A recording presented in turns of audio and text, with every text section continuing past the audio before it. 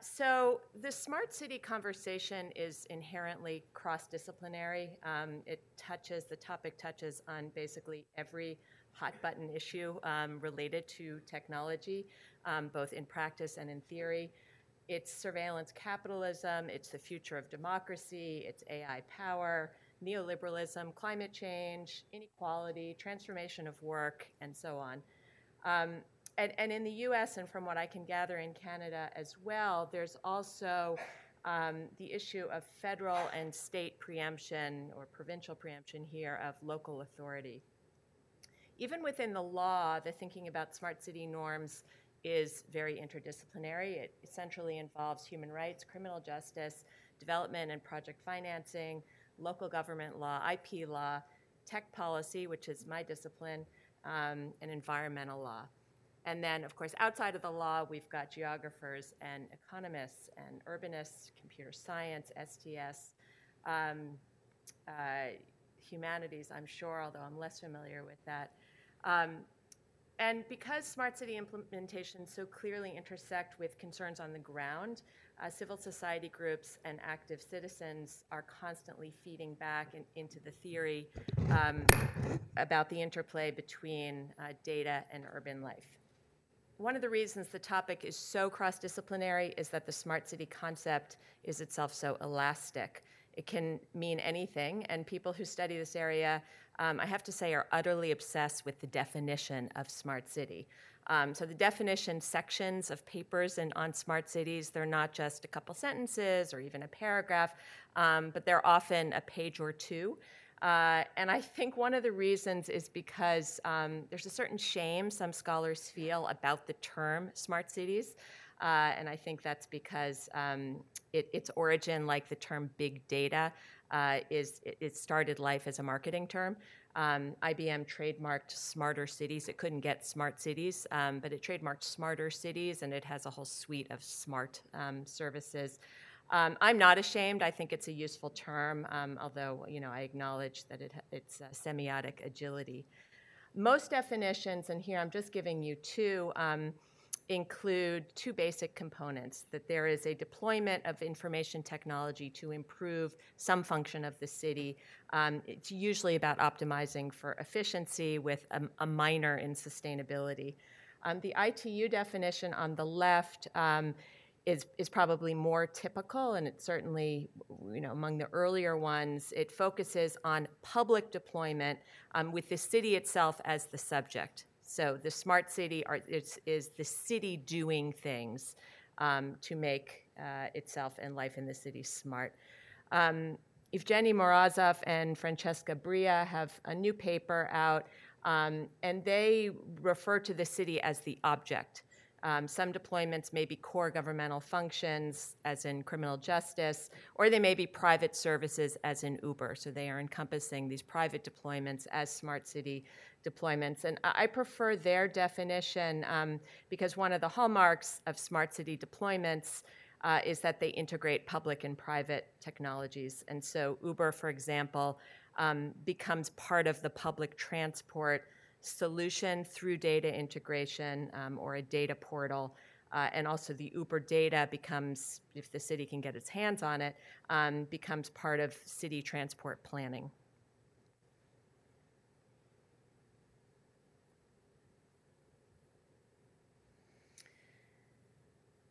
So like I said, the origin of smarter cities is in the private sector, and so you started with sort of in the early 2000s is when the early 2010s. 2010s is when we started hearing about investments of particularly companies Cisco, IBM, and Microsoft in big tech infrastructure companies, and the ones that made the most splash were sort of the greenfield projects like Sangdo in South Korea, and that's why Sidewalk Labs here in Toronto is making so much waves, because it's unusual, certainly in the West, more common in the global South and in Asia, to have absolutely new cities that are these smart city constructions. So this Cisco Kinetic for Cities is sort of Cisco's platform product for cities, and I'll summarize kind of what they say here because it's hard to read.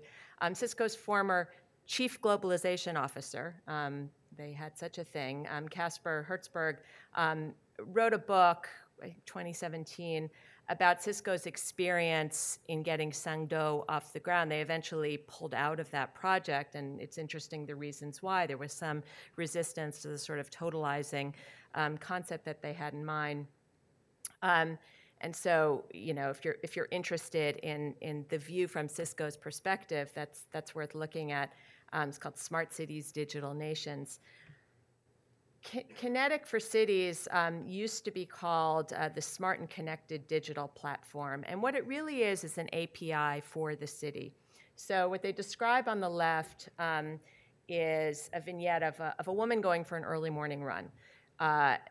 She gets up, she laces up, she checks her smartphone. It tells her whether she has to be worried about air quality. As she moves through the city, the smart street lights come on for her.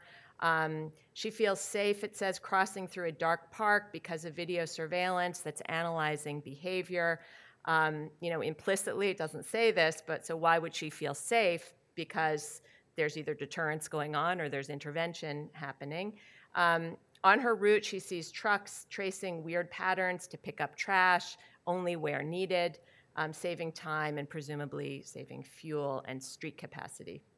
Then on the right, we have what Cisco describes as the benefits. So first it says, capturing and transforming disparate data insights. So this is about collection, aggregation, and use of data. Second point, it's selling. This is a product that it's trying to sell cities.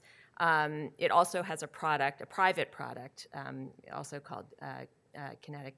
Customize and grow based on unique goals with inclusion of new solutions. So that is sort of Cisco speak for a platform on which city and third parties can build new apps, sort of making the platform both more useful and more sticky. Learn from the city data. So there's your AI, right? They're talking about machine learning from this massive amounts of data that's collected. And then, I think most strikingly and sort of, unabashed at the very bottom, it says cash in on the value of data with an urban service marketplace. Okay, so this is, I think what Jason Jackson was talking about, this is the collapse of the state and the marketplace sort of visions of what the city is here to do. So the state is going to, in this case, the city, facilitate the market, the monetization of data, the datafication of life. And the smart city discourse is, and the open data discourse, I should say, which sort of is larger and preceded the smart city discourse, is a lot about this. It's a lot about sort of spinning public data, city data into gold and creating these marketplaces for innovation. Don't worry, I'm not going to go through all of this, but this gives you a sense of kind of the range of smart city applications. And, the sidewalk proposal for Portland kind of covers all of these. Most smart city implementations will be incremental and will be one or two of these in phases. Some of these are really just intensifications of 20th century urban governance innovations. They are actuarial, data-driven decision making. They involve P3s, public-private partnerships. Predictive policing algorithms, which have come up a lot in this workshop, have garnered a lot of attention. In some sense, they're pretty mild smart city interventions because they're really different by degree, but not in kind, from the kind of actuarial predictive policing that's been going on at least since the mid-'90s with the CompStat system in New York City. They can become different when there's no human in the loop and they're sort of more fully automated. But I think other kinds of smart city implementations present very new conceptual challenges. For example, many smart city applications rely on sensors and ubiquitous sensors, whether that's for waste. So Sidewalk Labs is proposing sensors at the point of disposal, where in your household, where you put your trash, as well as in the public realm on bins. For health applications, these sensors in the waste stream can help identify disease and drug use hotspots. So obviously, there are some public health benefits to that. There are a lot of privacy concerns. So this is a degree of surveillance, of ubiquitous and sort of penetrating surveillance that really is a difference in kind from what cities have had in the past. Then there is, what's also different is the data integration and the use of big data. Cities have always had a ton of data, and one of the pitches to cities, the Smart City pitch, is put your data to use, become a platform for innovation. This is the cash-in pitch. So they've always had a lot of data, but what smart cities require is a kind of data integration that cities have been very poor at doing. So if you think about a patient management system, which is part of the Sidewalk Labs proposal and is common in smart cities conceptions, it's got to use, or it might use, social media data, wearable data, educational data, et cetera, to structure choices and to manage care. And by the way, in ways that cannot be explained. And I think I should have said at the beginning that many of us who do tech criticism often fall into, I think, a pitfall of being very dystopic.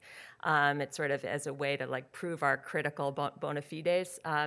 And I myself do this a lot, and so I should caveat there is a ton of good that these technologies can do, and I'll just give one example. When we talk about sentencing algorithms, we who talk about this tend to be very down on them and focus on the potential fairness pitfalls, from a progressive perspective. But there is a huge progressive win that sentencing. I should say not sentencing, pretrial risk algorithms. They have allowed jurisdictions to get rid of cash bail. So in the state that I work in, New Jersey, there's no longer cash bail, which of all the unfair parts of our criminal justice system, they are a big one. And so, I just put that out there. So now I'll go back to being negative. No, before I do that, one positive example. So, there's this specter of Big Brother, unexplainable, integrated data managing our healthcare. And I know, especially in Canada, where you've got good healthcare, that's been a sore spot in the. That has been seen as a real overreach for Sidewalk Labs. In Los Angeles, they are integrating homelessness data, census information, trauma data, eviction data, rent burden data, and data about economic stagnation. I don't even know what that data is, in order to target their interventions on homelessness, right? So I don't know how it's working out, but this is, sort of a promising application. Okay, and then, one last thing I'll just, pull out of here as a kind of highlight about how this is different is, of course, many of these smart city applications are made possible by the Internet of Things that have actuators in them. So in Anton's parlance, there is no doubt that these are agents, right? They are definitely acting. Their behavior will adjust automatically, whether we're talking about AVs, obviously, or, even park benches or water supply. They will perform a kind of automated governance, either perhaps responsively to immediate inputs, like you've already sat on this bench for too long, it's now time for somebody else, we're closing up the bench for you. I'm not making that up, that's something that's being considered. Or as a matter of anticipatory governance, sort of making predictions about behaviors that it should respond to. Okay, so this comes from McKinsey, which is based on a study of 50 cities. And I know you can't really read that, but this is kind of its distribution, where it thinks cities are on the smart city spectrum. And I think Toronto is right smack in the middle. And then you've got Abu Dhabi and Singapore way out in the advanced category. And what it's capturing is that there's a certain amount of basic infrastructure that you need to implement these systems, and the infrastructure you've got to have be able to generate and capture all of this data. You've got to be able to analyze these enormous volumes of data in complex systems. You've got to have smartphone penetration. So that's why India is although it has huge ambitions in the smart city domain, it's why it's behind. You have to have robust communications networks, and so we're talking broadband and low power wide area networks for the Internet of Things, and this is why 5G is so critical. And you've got to be able to convert data into standardized, shareable formats, which, if you know anything about city governance, is a huge challenge. I mean, cities, are still using paper; they're using PDFs, and so that's sort of the basic infrastructure that's necessary. So I think, but what this scatter graph does not capture, which I think is really interesting, and I think it ties into what Jason was talking about sort of the moral embeddedness of AI, is that cities have really different views of the moral valence of smart cities. And so, just to give you an anecdote about this, I was at the Smart City Expo in Barcelona in November of last year, and it was very striking. There were two really different kinds of attitudes and displays. So you could go into China and Huawei were hugely represented, Dubai, Russia, and you go into their pavilions, and they're absolutely celebratory. They're giddy. And they show you the central control room, and they show you the social score, and they show you the analysis of facial expressions, and it's a real sort of God's eye view on the city and how they are going to enact control, efficiency, security. And then you go into the Europeans, and by the way, the North Americans, neither Canada nor the US were well represented at the Smart City Expo. Very kind of shoddy little displays. But the Europeans were well represented, and they were, I would almost say self-conscious and shy and conspicuously reassuring about data protection and sort of, very kind of modest goals that were as much about sustainability and equity as they were about security. Okay, so, and I should say this talk is in two parts. This first part is really just sort of surveying the landscape and as well as the kind of ethical norms that we see developing. And then the second part will be my attempt to extract from this some high-level governance principles. It's very difficult to come up with kind of a consensus view on what the ethics should be around smart cities, in part because smarts implicate everything, right? So we're talking really about everything that happens in a place.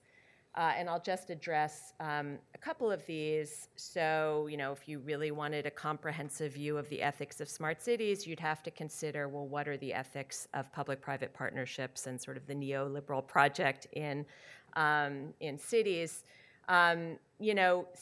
Cities have been stripped down by austerity measures, decades-long project of sort of disempowering cities, and so and at the same time they are facing, their biggest challenges, especially with migration and climate change, and the changing nature of work in the economy. So it's not surprising that when technology companies come to them and say that we can solve your problems,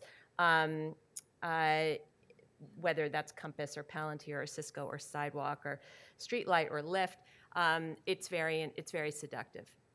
At the same time, cities are trying to compete for global capital and innovation, and the biggest ones, are really in the hunt to be global cities. So this is part of, I think what Anton talked about and what Jason talked about is it's part of a winner-take-all sort of movement, and so cities are part of that too. And so they are very susceptible to language, the language of tech, like sandbox and hacks and demos and disruption. And that sounds both, first of all, they need it. Second of all, it sounds like it will help them to attract the capital and the talent and sort of the admiration of the world. Second point here about privacy and autonomy.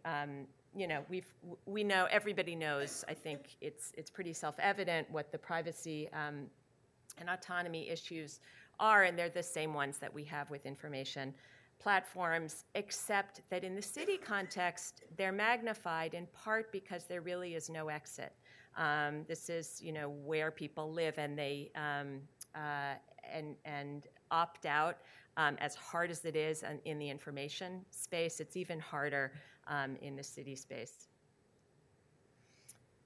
And the degree to which sensors sort of magnify the intimacy of the data that is collected and the amount of data that is collected, I think make the privacy questions just sort of sharper in a smart city context. The third point, which is the last point I'll address here, is about sort of, the power of the state, which is implicated here in a way that it isn't always when we're talking about information platforms. So because smart city tech interfaces with the police power, and here I'm using it as a legal term of art to mean not just the police, but the power of the city to ensure health and safety. Smart city applications can be about anticipatory regulation, not in a metaphorical sense, but in an actual sense.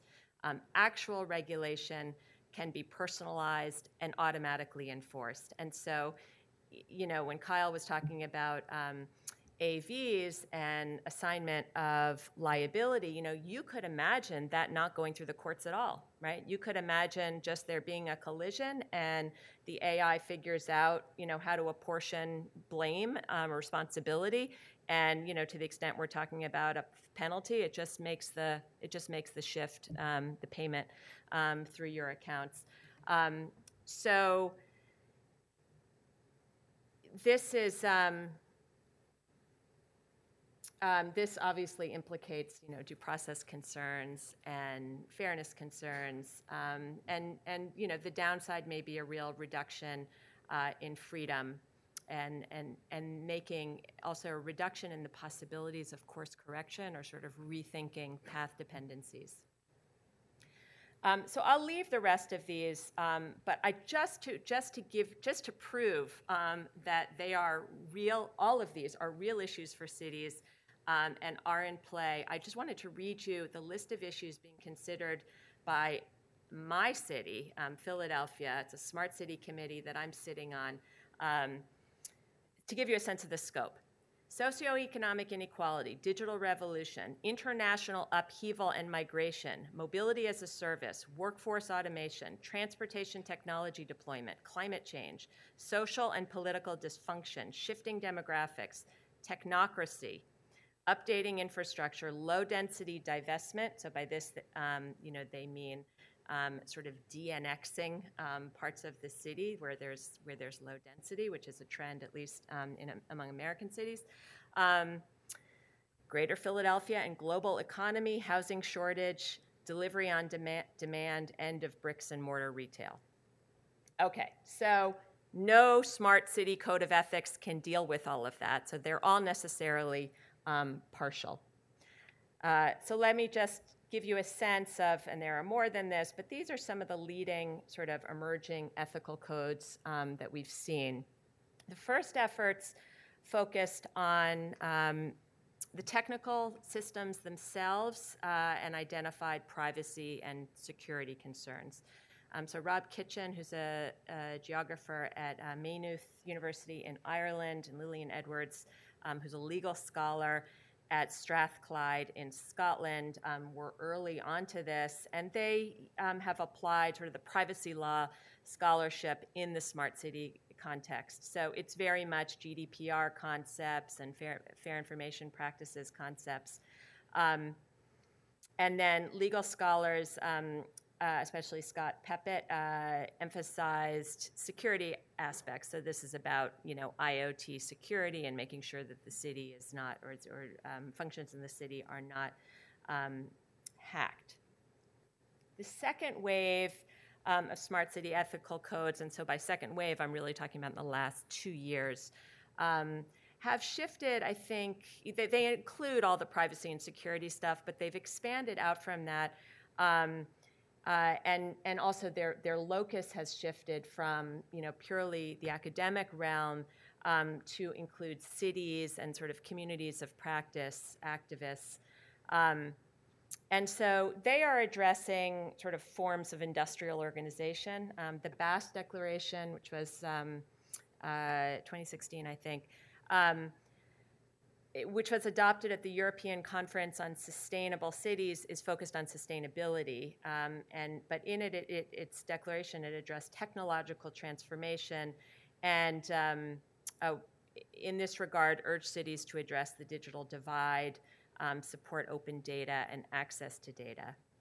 And then sharing cities, which is, can't quite figure out what it is. It's EU funded, it includes cities, but also industry and civil society groups, and it's chaired by the City of London. So you tell me what that is. But anyway, they address, they do have some really interesting ideas, and they sort of are focusing on the top layer, on the models that are built on top of the city as a platform. And really, I think interestingly proposes to kind of revive a collaborative model so that cities are not beholden to Airbnb and Uber, but instead, begin to nurture sort of peer-to-peer exchanges. Okay, so that's what we see out there so far. Now, I'll give you some of my ideas. How can we begin to produce a normative mapping for smart cities that is sufficiently inclusive, but has some definition, doesn't cover all of these domains? And so my first attempt at this was to think about data as infrastructure, and that's probably because I come from a telecom law background. And so if data is infrastructure, it's then natural to think of that infrastructure using a layered model like we do for the internet. And with apologies to Jason and other computer scientists, we in law use a very simplified model. But I think it pretty much, it has some of that same DNA. So we've got kind of physical hardware at the bottom, and then we've got logical systems, and then we've got applications at the top. This is, Sidewalk Labs is thinking along the same lines. So this is, you'll be familiar with this from the beautiful, beautiful graphics that Sidewalk Labs has prepared for its proposal at Quayside in Toronto.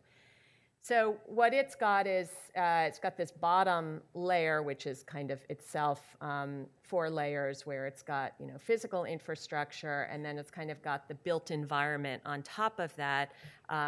It's divided it into public realm, which is parks and streets and curbside, and then the buildings on top of that with kind of mobility circulating in there. But then, the innovative concept for Sidewalk Labs is that you've got this digital layer, and the digital layer sort of sits above everything, but it also interpenetrates through with its sensors, with its API, with its portal, with cloud, with the data analytics.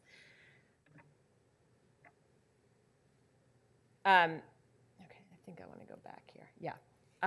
So if you focus on data flows, or really the digital layer here is being the kind of central smart city infrastructure, if that's the principal object of your ethical concern, then you will focus on data governance as your intervention. And I think what we've seen so far with the Sidewalk Labs project is that this is where it's gone, right? It's that if you're concerned about the digital layer, really what you're concerned about are data flows, so we'll fix that, right? And so Sidewalk Labs has proposed this civic data trust, which I won't go into the details, but it's a way to kind of manage data. And I think the danger of that is that it's built on an assumption that the data gathering is going to happen, and that the system is going to be based on indiscriminate, ubiquitous, and redundant data gathering. And so really what we need to work on is this second part, is this data governance about who gets access to it and how is privacy protected. And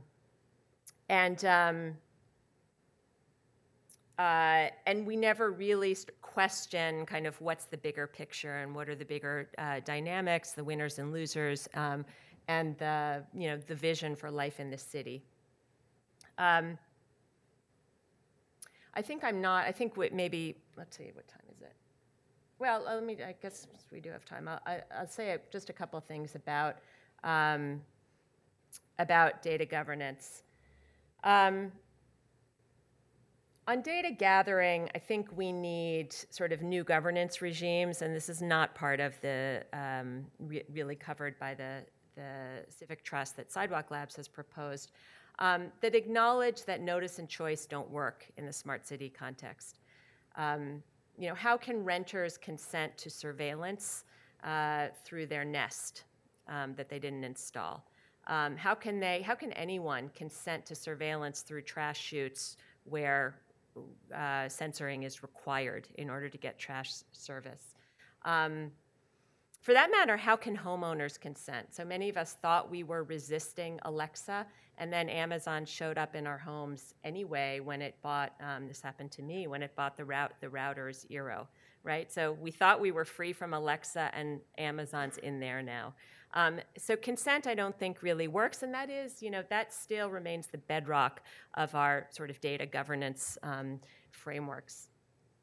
I also think we need to figure out how to deal with integrated data. So there's a sense, I think, still that data licensing agreements have that you can kind of claw back data when you can apply use restrictions and then get it back, and it just doesn't work that way once data has been integrated into sort of big data systems. And then finally, on the data deployment point, this is probably what we've talked about most in this workshop, is how do we deal with the black box problem? So to the extent that more and more of our city services and either public or private decisions that are happening in the city are being driven by algorithmic decision making, how can they be rendered accessible through explanation or through other means? How do we deal with bias and with due process? Okay, so like I said, I like the infrastructure analogy. I think we can sort of see that we can have a handle on it, but unfortunately, I don't think it's really capacious enough to deal with these cross-cutting concerns that arise in the smart city context. So my second attempt at this, or my second iteration, is to move up a level from the data flows to some of the other concerns. All right, so let's start with, and these are overlapping. Privatization, domination, and platformization are sort of my three buckets. Let's start, then they're overlapping, and they still don't cover everything, but I think that's the best I can do so far to kind of be both expansive and challenging, and yet, be useful for theorists, interdisciplinary theorists, and city practitioners themselves. All right, so first of all, let's talk about privatization. It starts with, so the concerns here are that you privatize planning through the Smart City project. That's nowhere is that clearer than in the Sidewalk Labs project, where Sidewalk Labs was invited or won an RFP to be an innovation partner. I think they call it, I think Waterfront Toronto calls it a thinking partner. So this is really to design the city, also to conduct procurement, also to be a vendor, also to be a landowner. It doesn't, even in cases where we're not talking about greenfield smart cities, there's a way in which smart city applications invite the private sector into fundamental planning decisions for the city. So Morozov calls this solutionism. Judith used the word uncomfortably, as I do too, problematicization. It's an ugly word. We need to figure out something better than that. But so far, that's the best we have, right? So creating problems that really aren't the city's problems. So there was, I heard a city manager say, a venture fund comes to me and says, we've got a great idea for street furniture in your city. We want to make an automated barista that's going to give you, lattes in 30 seconds so you're not going to have all these lines at the coffee shops. And this city guy said, that's just not a problem that I have. I have other problems. Will you solve those? And unfortunately, those other problems, until there is a venture-funded sort of play for those, they're not attractive. So, so there's a tension about, keeping planning public. Second area of privatization is data and IP. Where does the data live? I think the default arrangements should be that city data should live locally, unless there's some reason not to, unless the city can't secure it. IP is a whole nother kettle of fish, but I'll just say that it's a problem. So the private ownership of IP and cities or the public, maybe having licenses to use that IP, but it being limited, and the specter of sort of losing critical functionality in a city because the IP, whether it's patents or copyright, or whether it's just trade secret, is vested in private hands. The same thing is true when you're dealing with algorithmic decision making. There is IP in play there, and so you've got Palantir owning the algorithm for predictive policing, and police communities want to understand, what is the thinking, and the city can't provide it because it doesn't have access to the necessary data or analytics. And by the way, for the law nerds, there's a Supreme Court case right now pending. It's called Food Marketing Institute versus Argus Leader. Oral argument is on April 19th. And this is a case that hasn't gotten a lot of attention, but it's about freedom of information and exemptions for confidential information. And if the court finds that sort of upholds an expansive reading of what confidential information is, it will have pretty significant implications for the ability of the public to get any kind of explanation out of private algorithms, because it will provide a lot of breathing room for claims that those are trade secrets.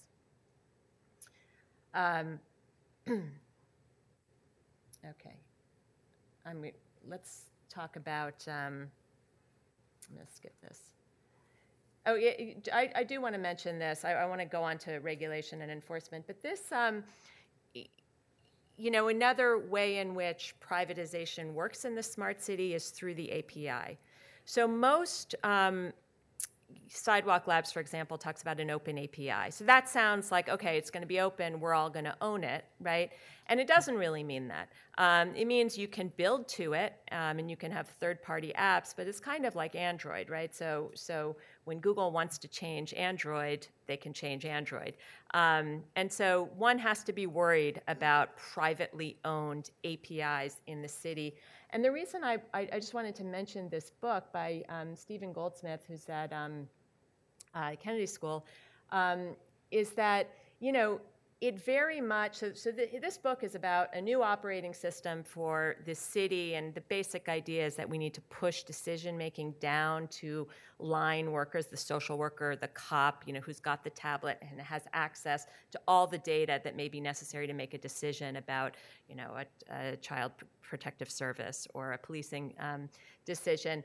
And, it's totally dependent on there being an API and a data portal and sort of integrated data that this decision maker has access to. So there's kind of a synergy between sort of the new, most progressive thinking about how to run cities and what the vendors, and the vendors' business. And so that should make us even more nervous about the prospects for privatization. Okay, so governance and enforcement. I just want to use this one example because it comes from Toronto, and it's pretty fascinating. So what Sidewalk Labs has proposed, their vision for the city, and again, this is also very consonant with kind of the best thinking in city planning, which is mixed use. We know mixed use has been hot for a long time. They want radical mixed use, right? So what radical mixed use looks like is you see the top little square is, the top square is kind of traditional zoning, right, where you've got uses segregated, and then the bottom square is radical mixed use, where you've got uses can be separated, floor by floor within a building, or even unit by unit within a building. So you can have a welder on a floor next to a residence, next to a school. How does this work? Well, it only works with code and with data. So the idea is that you've got, so in the current system, you have uses are separated to avoid conflicts, and the conflicts are caused by negative externalities, too much noise, too many emissions, too many kids, whatever it is that is an annoyance. And with an outcome-based code system, you have conflicts managed by monitoring and guaranteed enforcement, right? So you can imagine the kind of sensor networks that are required to make this work. So the sensors pick up too much noise, too many emissions, too many pitter-patters of little feet, whatever it is. And then there's guaranteed enforcement, not explained what that means, but that could be fines, right? So the most benign understanding is that that's just going to mean it's your automatic fine. It could mean, possibly, since everything is going to be mediated by an app and the data portal, that you can't get into, that the locks don't work. It's essentially, it's not even constructive eviction. It's automatic eviction. Maybe it's temporary. And so, it's they then, this comes, by the way, this is, you can't see, but it's taken from Sidewalk Labs' materials. And so when they talk about nuisance, they are suggesting that we can move from a very sort of messy liability system where you have to argue about what a nuisance is, and it's case by case, to a kind of encoded, immediately enforced by fine or other intervention system. Right? So that is. It's an automation of law, of regulation and enforcement, but it's also possibly a privatization, because although they say that of course the code, the standards will be determined publicly, right, by the public authorities, between the public proclamation, there is no public definition of nuisance, right? Nuisance is, the right thing in the wrong place.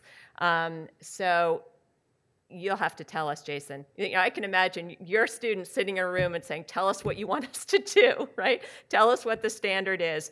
They're going to have to figure out what the standard is. So the vendor, the code maker, is going to have to encode nuisance. Okay, going to the next one. A lot of what I think are the concerns, I am just classifying as fears of domination. And I think there's a systemic aspect to this, and there's the individual aspect to this. The systemic aspect to this is that, beyond, obviously, there's some overlap with the privatization. Beyond the private domination of the public, there is a concern that there will be domination by a particular company or a couple particular companies, that we will replicate in cities what we have in the information space. And for the same reasons, that there are network effects, that there's winner take all. This is the nature of sort of data-based businesses. In the case of Sidewalk Labs, there's real reason to be concerned. It's probably, at the far end of the spectrum in terms of the patient capital that it's willing to throw at this, and the ways in which, because of the way the agreement is structured, the ways in which they will be able to prefer their own companies for procurement of the various pieces of the smart city deployment. So this is, don't need to worry too much about the details here, but you've got, sort of Alphabet has Google, which is responsible for, I think, like 99 or 98% of their revenue. And then they've got all these other, what they call big bets. And so the big bet companies are just patient capital looking for the next business. And Sidewalk Labs is just one of them. Nest is another. Waymo is another. And then all these other companies are spawned or are like little baby sidewalks. So they've got Replica, which is a modeling company. They've got Cord, which is transportation. CityBlock, which does health. Intersection does marketing. They're responsible for the Link NYC kiosk. And so if you look at all the Sidewalk Lab documents and presentations, it's clear that all of these companies, they imagine that all these companies will have a piece of this. And so, there is legitimate fear that it won't just be privatized governance, but it will be Google governance.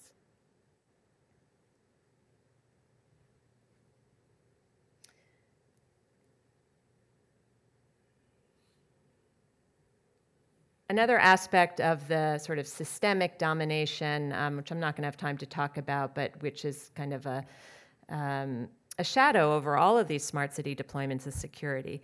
So these were just, two well-publicized hacks.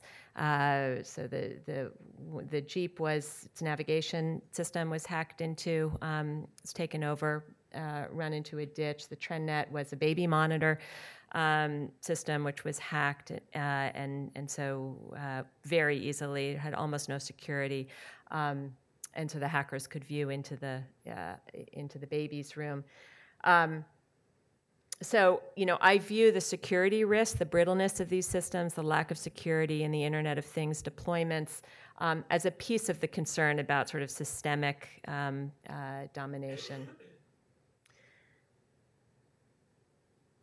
I guess just before we leave this, I think on the individual side, a lot of this has to do with privacy. There is the constant surveillance and the chilling function that creates in terms of robust and free and autonomous living. And then there's the choice architecture, which I think Judith may have touched on a little bit about, nudges, so that in a system of sort of ubiquitous sensing and automatic regulation, there is, and in fact, one of the features of these systems is that they can create a pro-social choice architecture, so that your choices about healthcare, your choices about transportation, your choices about what you're throwing away and where to throw it, when you use the water, what your thermostat is set to, all of these choices start to be channeled and constrained in ways that may be obvious and transparent, and in ways that may not be. Okay, so this the third bucket here is platformization, another ugly word, and in some ways I think the hardest to grapple with, the one that requires the most new thinking, the one that is probably newest. So let me go through this by using Sidewalk Labs as my example and its language. What they want to do is create networked neighborhoods, operating at a system scale like the internet, generating advantages that increase with each new node. All right, so we don't even have to probe this too much to just immediately see that this is the internet, right? This is the internet in the city. And so we should assume that the same problems we know exist with internet networks are going to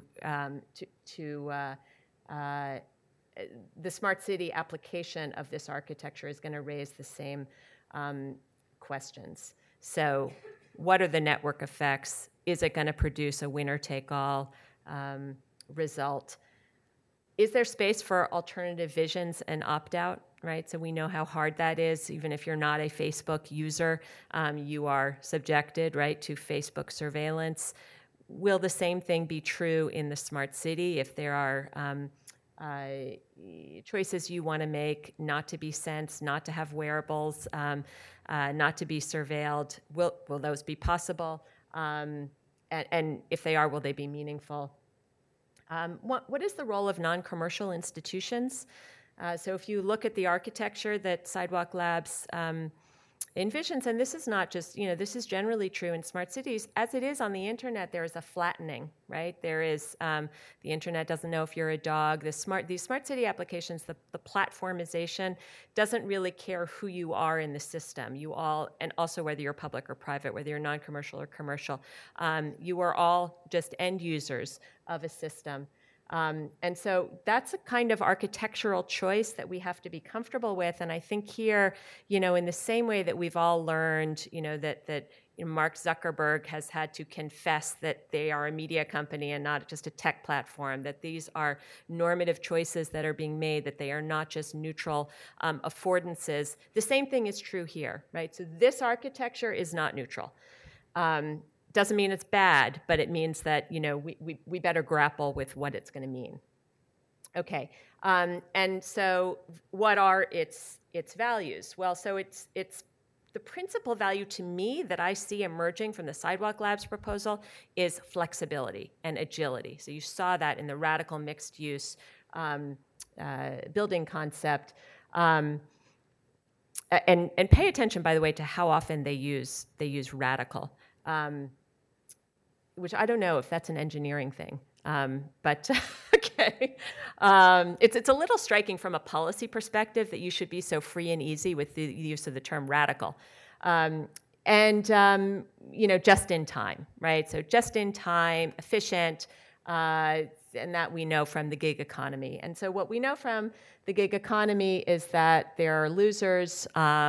There's this amplification of market rationality. There's a push to datafy everything and to turn everything into an exchange. Flexibility is great. Agility is great. Cities are also in the business of ensuring stability, right? So they have to plan for 25 and 50 years. There's a cost to flexibility, and so in thinking about this architecture with these values, we better be thinking about who's going to pay those costs, who's going to sort of deal with the losers in a gig economy, what provisions are being made and what are the responsibilities of the market participants or the architects or the winners in this sort of these new markets. In other words, when Cisco says cash in, who's cashing in, and does there need to be some sort of redistribution? So in terms of distribution, and specifically the distribution of public realm assets, Sidewalk Labs talks about a programmable public space. Parks can be used for recreation or they can be used for pop-up commerce.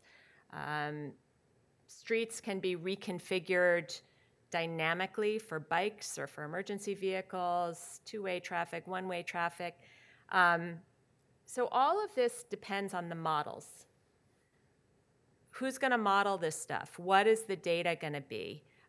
Sidewalk Labs has a modeling company. They have a company that's doing this. Is it going to be them?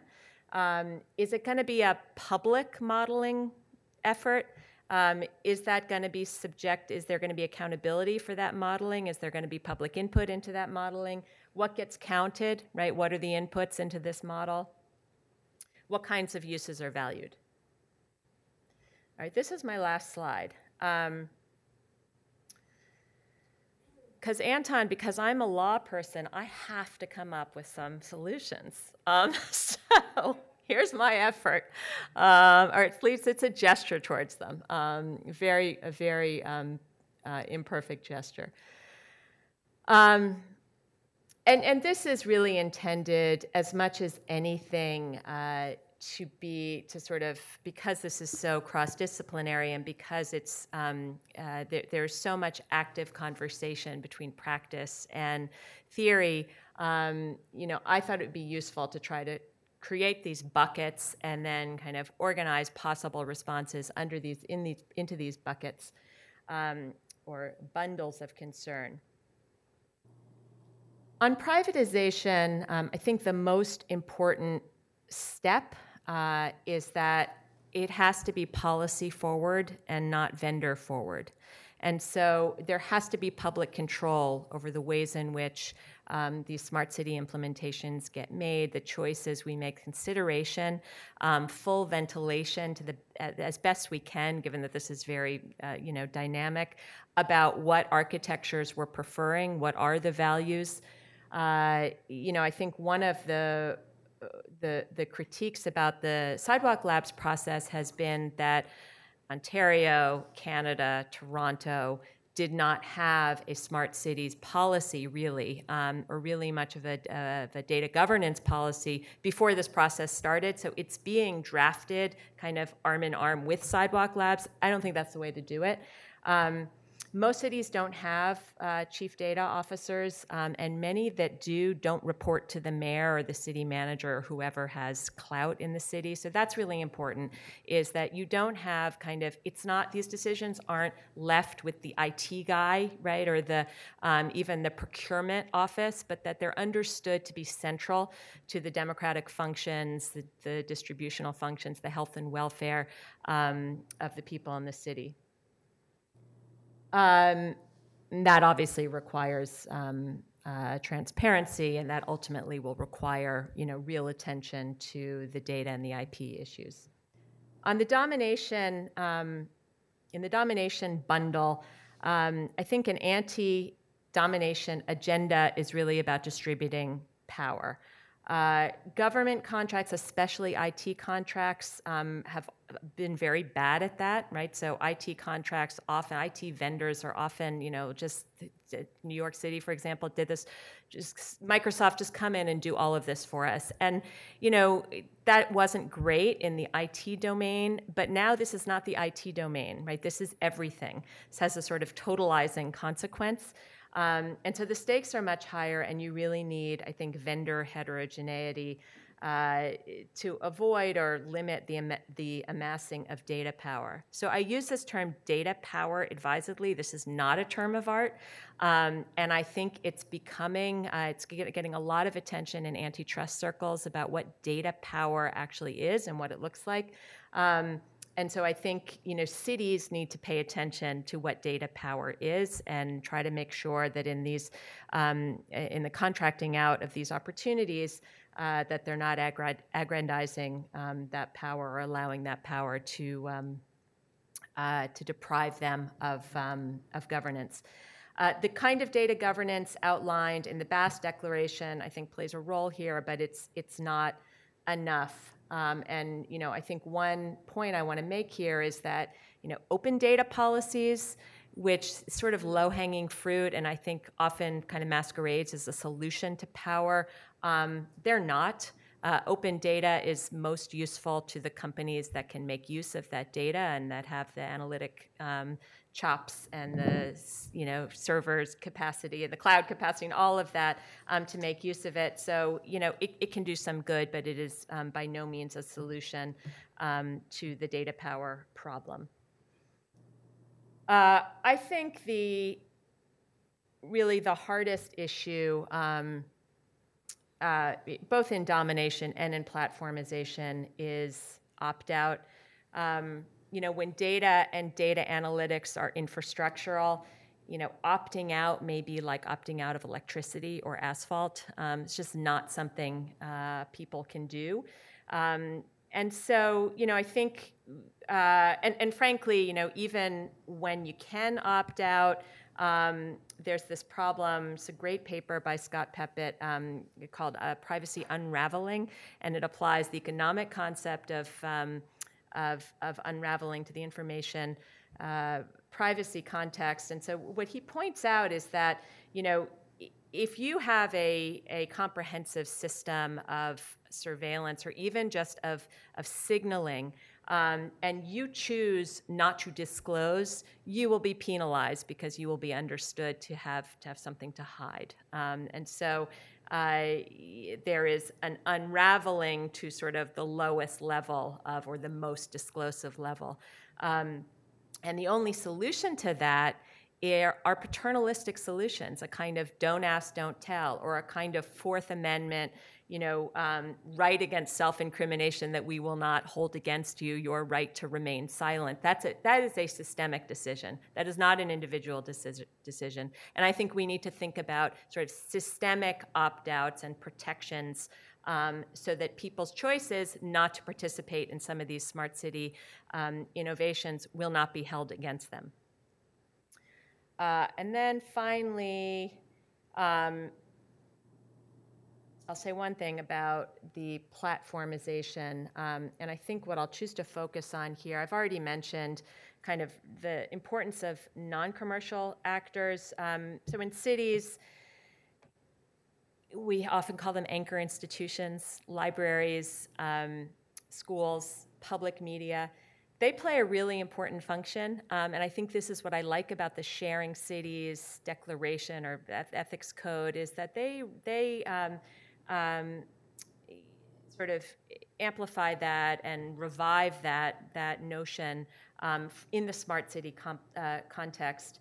So I think we need to take anchor institutions and non-commercial actors sort of seriously and elevate them in this conversation. And I think it's been really interesting in the Sidewalk Labs context that there's been a proposal that the public libraries should be the repository of the data rather than this new civic trust. And then on the externalities point, I'll just use as an example, so you see that part of the language of platformization and the city as platform is this tech language of demoing and testbed urbanism, right? So, and there's nothing wrong with that. It's great to have experiments. Cities call them pilot projects, right? And to move fast and sometimes to break things, right? But breaking things causes externalities. And I don't think cities really have a plan yet to sort of allocate costs and responsibilities for those externalities. And if you want to be a platform, there's got to be some way in a city, you've got to deal with that. So just to use, a relatively trivial example, what happens when the Lime scooters are broken down and left on the sidewalk as litter, right? Is that part of their responsibility to deal with that? Is that the city's responsibility? Platformization, testbed urbanism involves failure, right? So engineers, are comfortable with that. Cities have not really planned for failure and to allocate the cost for that. I think I'll stop there.